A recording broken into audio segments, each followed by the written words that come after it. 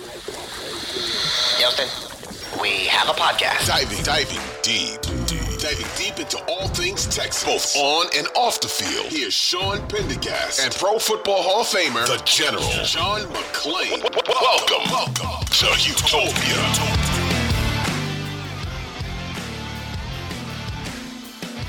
Hey guys, this is an emergency episode of the Houtopia Football Podcast. Welcome in. I'm Sean Pendergast, one half of Payne & Pendergast in the mornings on Sports Radio 610. Flying solo for this emergency triage 911 version of the podcast because late last night, I'm recording this on Monday. Hopefully you're getting this on Monday. Late last night at about 10 o'clock, Cal McNair put out a statement announcing that the Texans are moving on. They are firing Lovie Smith as head coach. I don't think it's a huge surprise. Nick Caserio also putting out a statement. So for those wondering if there was going to be a complete top-to-bottom house cleaning with the Texans from GM on down, the answer to that is no. Nick Caserio will be part of the search for the next head coach. But I wanted to share with you my thoughts on this. How did we get here with Lovie Smith? Where do we go from here with the Texans? Where are we at with Nick Caserio as well? A lot of questions, lot to unpack, and I hope to do it here in a nice, quick, consumable form for you in this solo podcast. Let's start with how do we get here with Lovie? I don't know that when Lovie was hired, we know the weird situation under which he was hired. The Brian Flores lawsuit, a team, the Texans, that were very transparent about their head coaching search, literally posting who was interviewing for the job each time, literally disclosing who the finalists were for the job. Neither of those categories ever included Lovie Smith. End up hiring Lovie Smith out of nowhere on a Sunday night. Probably pretty appropriate that he got fired late on a Sunday night because he got hired out of nowhere late on a Sunday night back in late January, I believe it was, maybe early February. And so I think there was always a feeling that this was a compromise of sorts, that this was, okay, we realize we're still way down at the bottom of this rebuild. They rebuilt the draft capital, or at least they didn't give away all their draft capital in 2022. They had a normal draft. But at the time, they still had Deshaun Watson on the roster. Back in early 2022, the salary cap was still in hell in early 2022.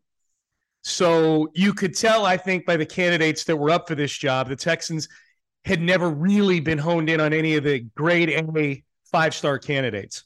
Will that change this time around? We'll get to that a little bit later. But I think just to lay the groundwork for how did we get here with Lovie Smith getting fired, I think we need to preface it by saying it was an unconventional hire to begin with, but didn't ever feel like a long-term situation. I will say it didn't feel like it was going to be a one and done just because of the optics of firing two head coaches in 2 years, particularly two minority head coaches in 2 years. But I think that speaks to the degree to which this team underachieved. And I know it was already a team that was only forecasted to be a 4.5 win team by Vegas coming into the year. They won three, technically, I guess we'll call it 3.5 games. Count the tie as half a win, I suppose. It wasn't in the end about the fact that, well, they won one fewer game than what Vegas said, so let's fire the guy. If you watch this team on a daily basis, on a weekly basis, you know that they were cataclysmically poor in some very key areas that I think people were hoping were going to be better in 2022 than 2021 under David Culley. The defense was a really, really poor run defense. It was a really poor tackling defense. That's a direct reflection on the defensive coordinator, who happens to be head coach Lovie Smith. So that was their run defense was so bad, it was Pop Warner level embarrassing at times this year. Some of the yardage they gave up. I think about the Bears in week 3 when they gave up over 300 yards to the Bears. And that was back before Justin Fields had kind of evolved into what he evolved into later in the season. That was back when Justin Fields felt like he was almost out of the league. Derrick Henry kept his streak of 200-yard games alive against the Texans. It was just a really, really bad run defense, like horribly bad. So that's number one. I think the biggest thing that ended up undoing Lovie Smith was the offense. Pep Hamilton was his guy. He stood by Pep Hamilton. He let Pep Hamilton pick the staff, and this offense was atrocious this year. If it weren't for Dameon Pierce, this would have been the most unwatchable offense in my time of being an NFL fan. Dameon Pierce was the only fun thing to watch about this offense all season long. And Pep Hamilton, who gets a lot of credit for helping develop quarterbacks, maybe as a quarterback coach, he was good for this team last year, but he is an atrocious offensive coordinator. His play selection leaves a lot to be desired. The continued reliance on Rex Burkhead in gotta-have-it situations was one of the most frustrating things I've ever experienced as a Texan fan. This offense was trash, and that's on Lovie Smith because he vouched for Pep Hamilton. He wanted Pep Hamilton to be his OC. And this, you can have the worst offense. You can't have an offense that generates under 40 yards of total offense in first halves of games 3 times within a month. It just can't happen. Lovie's conservative game management, I think, is something that certainly frustrates fans when he punts and accepts a tie in week 1, especially when he goes for 2 in a game that damaged the Texans draft capital against the same team at the end of the year. But I think Lovie's conservative game management, and I think his defensive approach, especially in light of the fact they used the 3rd overall pick on a cornerback who's supposed to be a take away half the field guy in Derek Stingley. Not Lovie's fault Stingley got hurt. It is Lovie's fault that for the first 10 games when Stingley was healthy, he was being asked to do things that you could have used a cornerback you drafted in the 5th round to do or picked up a street free agent to do. Watching Derek Stingley play in a conservative zone defense is something I will not miss when they hire whoever the next defensive coordinator is. I think those are all the things that did Lovie in. If you're vouching for Lovie and saying that he should have kept his job, what I would ask you is, so do you think he did a good job this year? I don't want to hear that he had a bad roster. Who else would have won with this roster? I get that they have a bad roster. You go in with certain expectations for a team. And my expectation wasn't that they would win games, but it was that they would be competitive, that they would be a team that teams don't want to play, maybe because they're physical, things like that. And while they showed certain specific glimpses of it at certain times in the year, by and large, this was a team that was a laughingstock for most of the season. I think a lot of their close scores were very phony close scores. I think when they were playing in close games against good teams, those were teams that are overlooking them by and large. I think they relied on turnovers quite a bit at the end of the year to hang around in games. If you're looking for a stretch of schedule that did in Lovie Smith, it was from about the bye week through the Cleveland game, week 7 through 13, where they were atrocious defending the run. They were uber atrocious offensively. And quite honestly, they had an opportunity with that Cleveland game to beat Deshaun Watson, and they didn't do it. That might have been something alone that would have made the McNairs think about keeping Lovie Smith around, and Nick Caserio maybe, but the Deshaun Watson thing probably more emotional for the McNairs than for Nick Caserio. But I have no problem. If I ask you the question, did Lovie Smith do a good job? The answer isn't, well, he had nothing to work with. I want a yes or a no. Did he do a good job? And if the answer is yes, I need you to tell me why you think he did a good job. Not because he didn't have anything to work with and he won 3 games. Tell me what about this team was happening in 2022 that made you feel optimistic about 2023 with Lovie Smith. And I think if you ask yourself that question, you'll see that it's not all that crazy a decision to fire him. If the only thing that's saving your job, if you're Lovie Smith, is because they fired the previous guy after 1 year, that's not a reason to keep a guy. Guy's doing a bad job, you get rid of him. Now, as far as Nick Caserio goes, and I know a lot of you are going to say, well, what about the guy who's hiring these coaches and firing them after 1 year? These are on his ticket, are they not? Nick Caserio. Why does he still have a job? Why is he getting a chance to hire a 3rd head coach?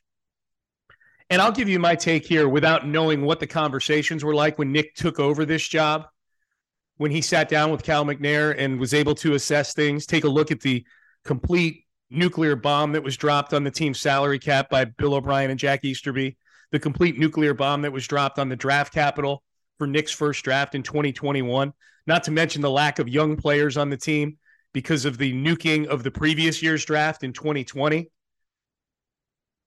So I don't know what those conversations were like. They very well could have been, hey, look, Cal, there's going to be a lot of churn that goes on over the first 2 years till I get this thing back in order, including hiring a couple coaches. So we may have to stomach this thing for a while. I don't know that those conversations took place. But if your argument is, well, then fire Nick Caserio as well, I do disagree with that. And this is not me saying that Nick Caserio has been perfect at his job. And we'll go through the balance sheet on Nick Caserio in just a second. But I do think these were extraordinary detrimental circumstances under which Nick took over this job, with the salaries, the contracts, Jack Easterby in the building. All things that Nick knew when he took the job over, which leads me to believe that he had a pretty clear idea and gave ownership a pretty clear idea that this is going to take a while. Hence, he got a 6-year contract. That's not normal for general managers. So while the team is going through all sorts of pain right now and angst right now and criticism right now, heavy criticism, mostly from national people, but certainly a lot of local people as well, I think they probably saw this day coming, and several days like this over the first couple of years of Nick Caserio's tenure here. But what I would say about, you fired these two guys, why does Nick Caserio get a pass? I think it's a tough comparison to compare the head coaching job to the GM job. The GM job, particularly one where it feels like you're taking over not in year one, but like in year -1. Like it feels like 2021 was year -1 and 2022 is year 0. And now finally they trade Deshaun Watson. They've got draft capital. They've got a few young players and they've got salary cap space. These are things that typically teams already have when general managers are taking over. I think the GM job is more of a longer arc, bigger building, foundation building, assess it over a few years type of job, whereas the head coaching job, there is an immediacy to seeing, okay, is talent being developed? What is happening on a game day? What is the decision-making like? Nick's decisions that he's made so far these first 2 years might wind up being bad decisions, and he's not made all good decisions. He may have made more bad than good. Who knows? I don't know what the ratio is for a normal GM. I've got some of the highlights listed in front of me I'll get to in a second, but I just think it's apples and oranges to compare the GM job to the head coaching job. Independent of the Texans and Nick Caserio, it's a tough comp. And my other feeling specific to Nick is that the hardest thing he's been asked to do so far, because he's been handcuffed with salary cap space, he's not really been asked to make any big free agency decisions. That may come this offseason because he hasn't had the resources to do it. The biggest decision he's been asked, or the biggest task he's been asked to do, is trade Deshaun Watson, and I thought he did a pretty good job of that, all things considered. So, which also points to the fact that all those things I listed about taking over the job, I didn't even mention the fact that when Nick got here, Deshaun Watson wanted a trade, and then he got sued by a bunch of people. There's a lot of unprecedented stuff going on with Nick and the GM job. With David Culley and more recently with Lovie Smith, there's nothing unprecedented about what they're doing. They took over a bad team, and the team seemed to be worse, a whole lot worse than we thought they could be at the beginning of the season. If it were a young coach I was hopeful about taking that job, taking Lovie Smith's job, then I probably would feel differently about it. But I never felt like Lovie was the long-term answer anyways.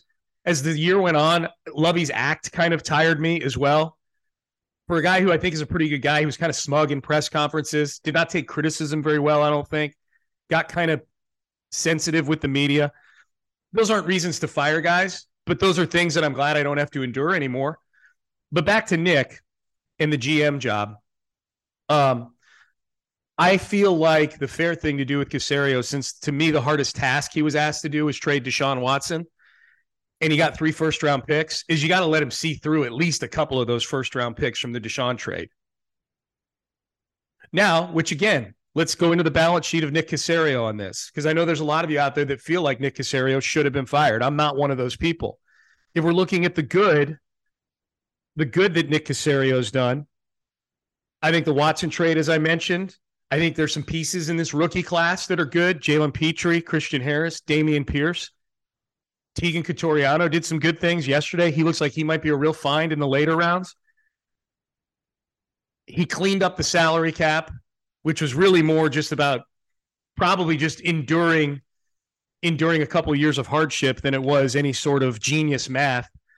But he didn't chase any bad money after good, that kind of thing. So the cap is clean.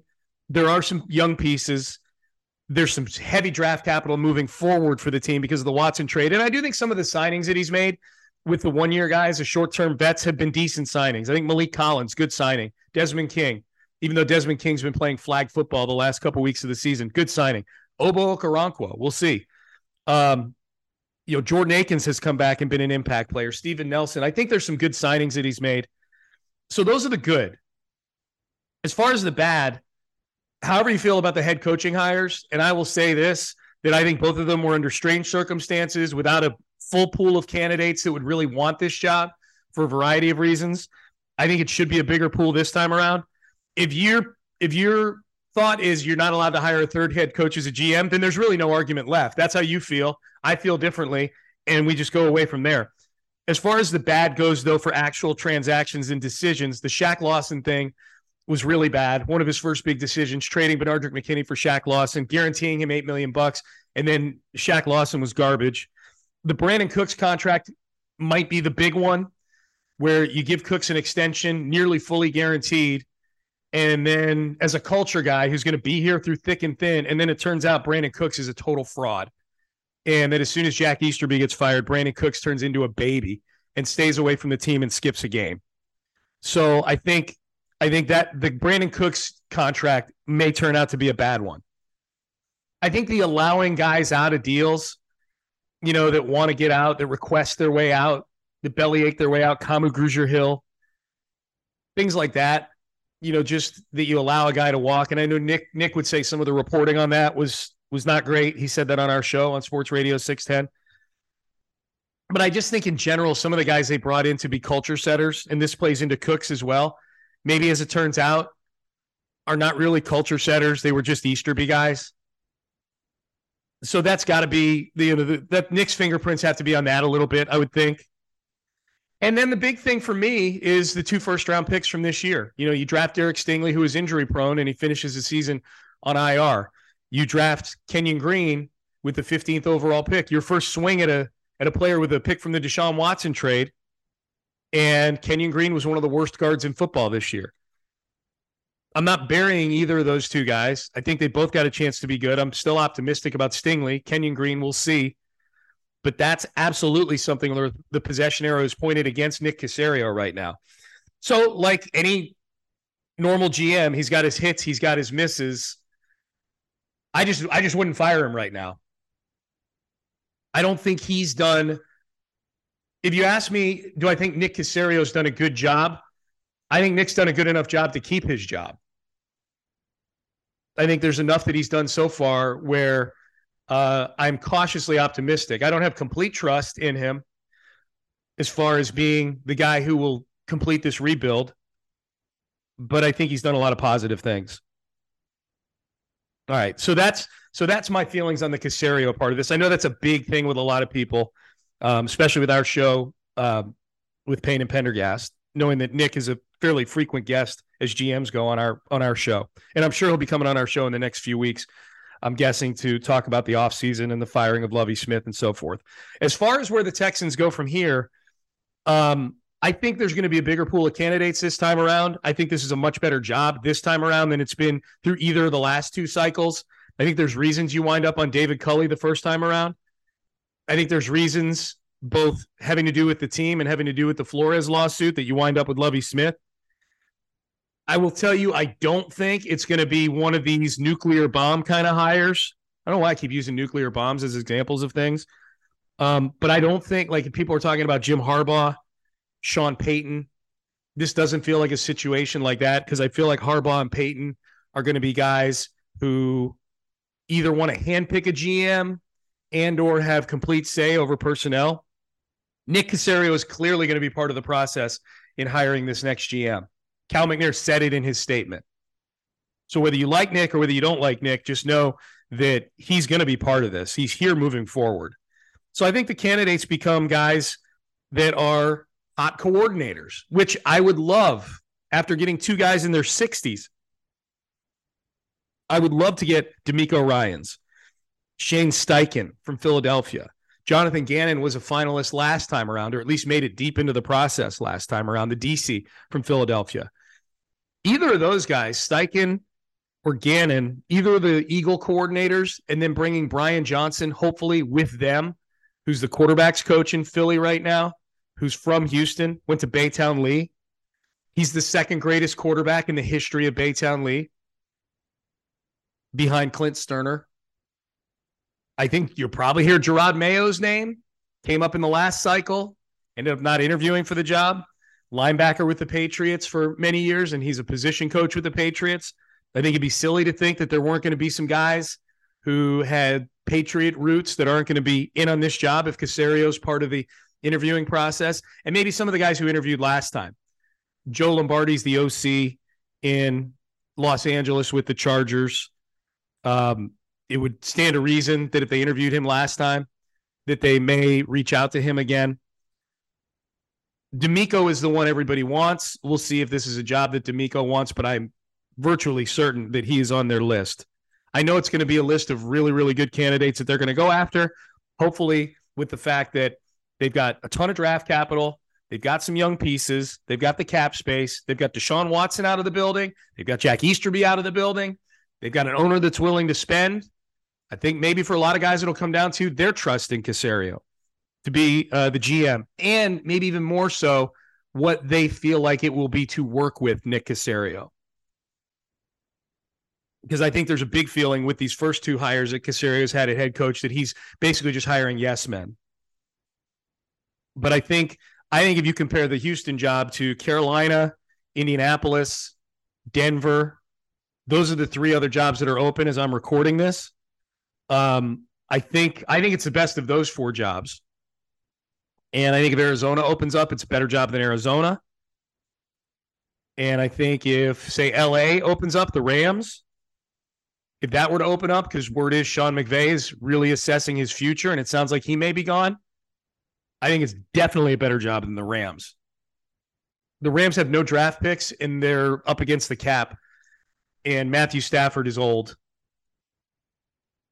If it were a great job, Sean McVay would probably be staying there, is my guess.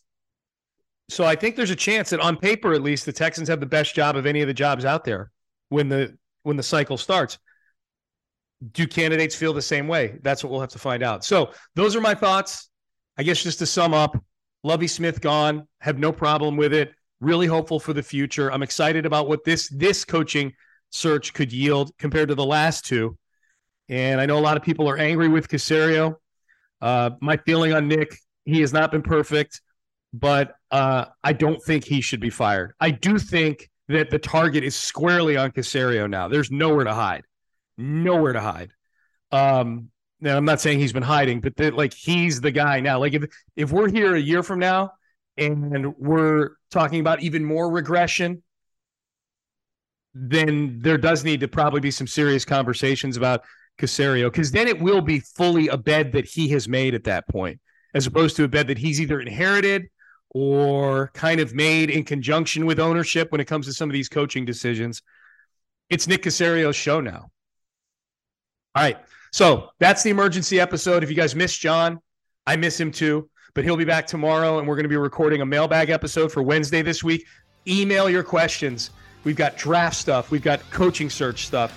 HOUmailbag@gmail.com. Love to get your questions. HOUmailbag@gmail.com. Until then, I will see everybody at 6 a.m. bright and early on Tuesday morning.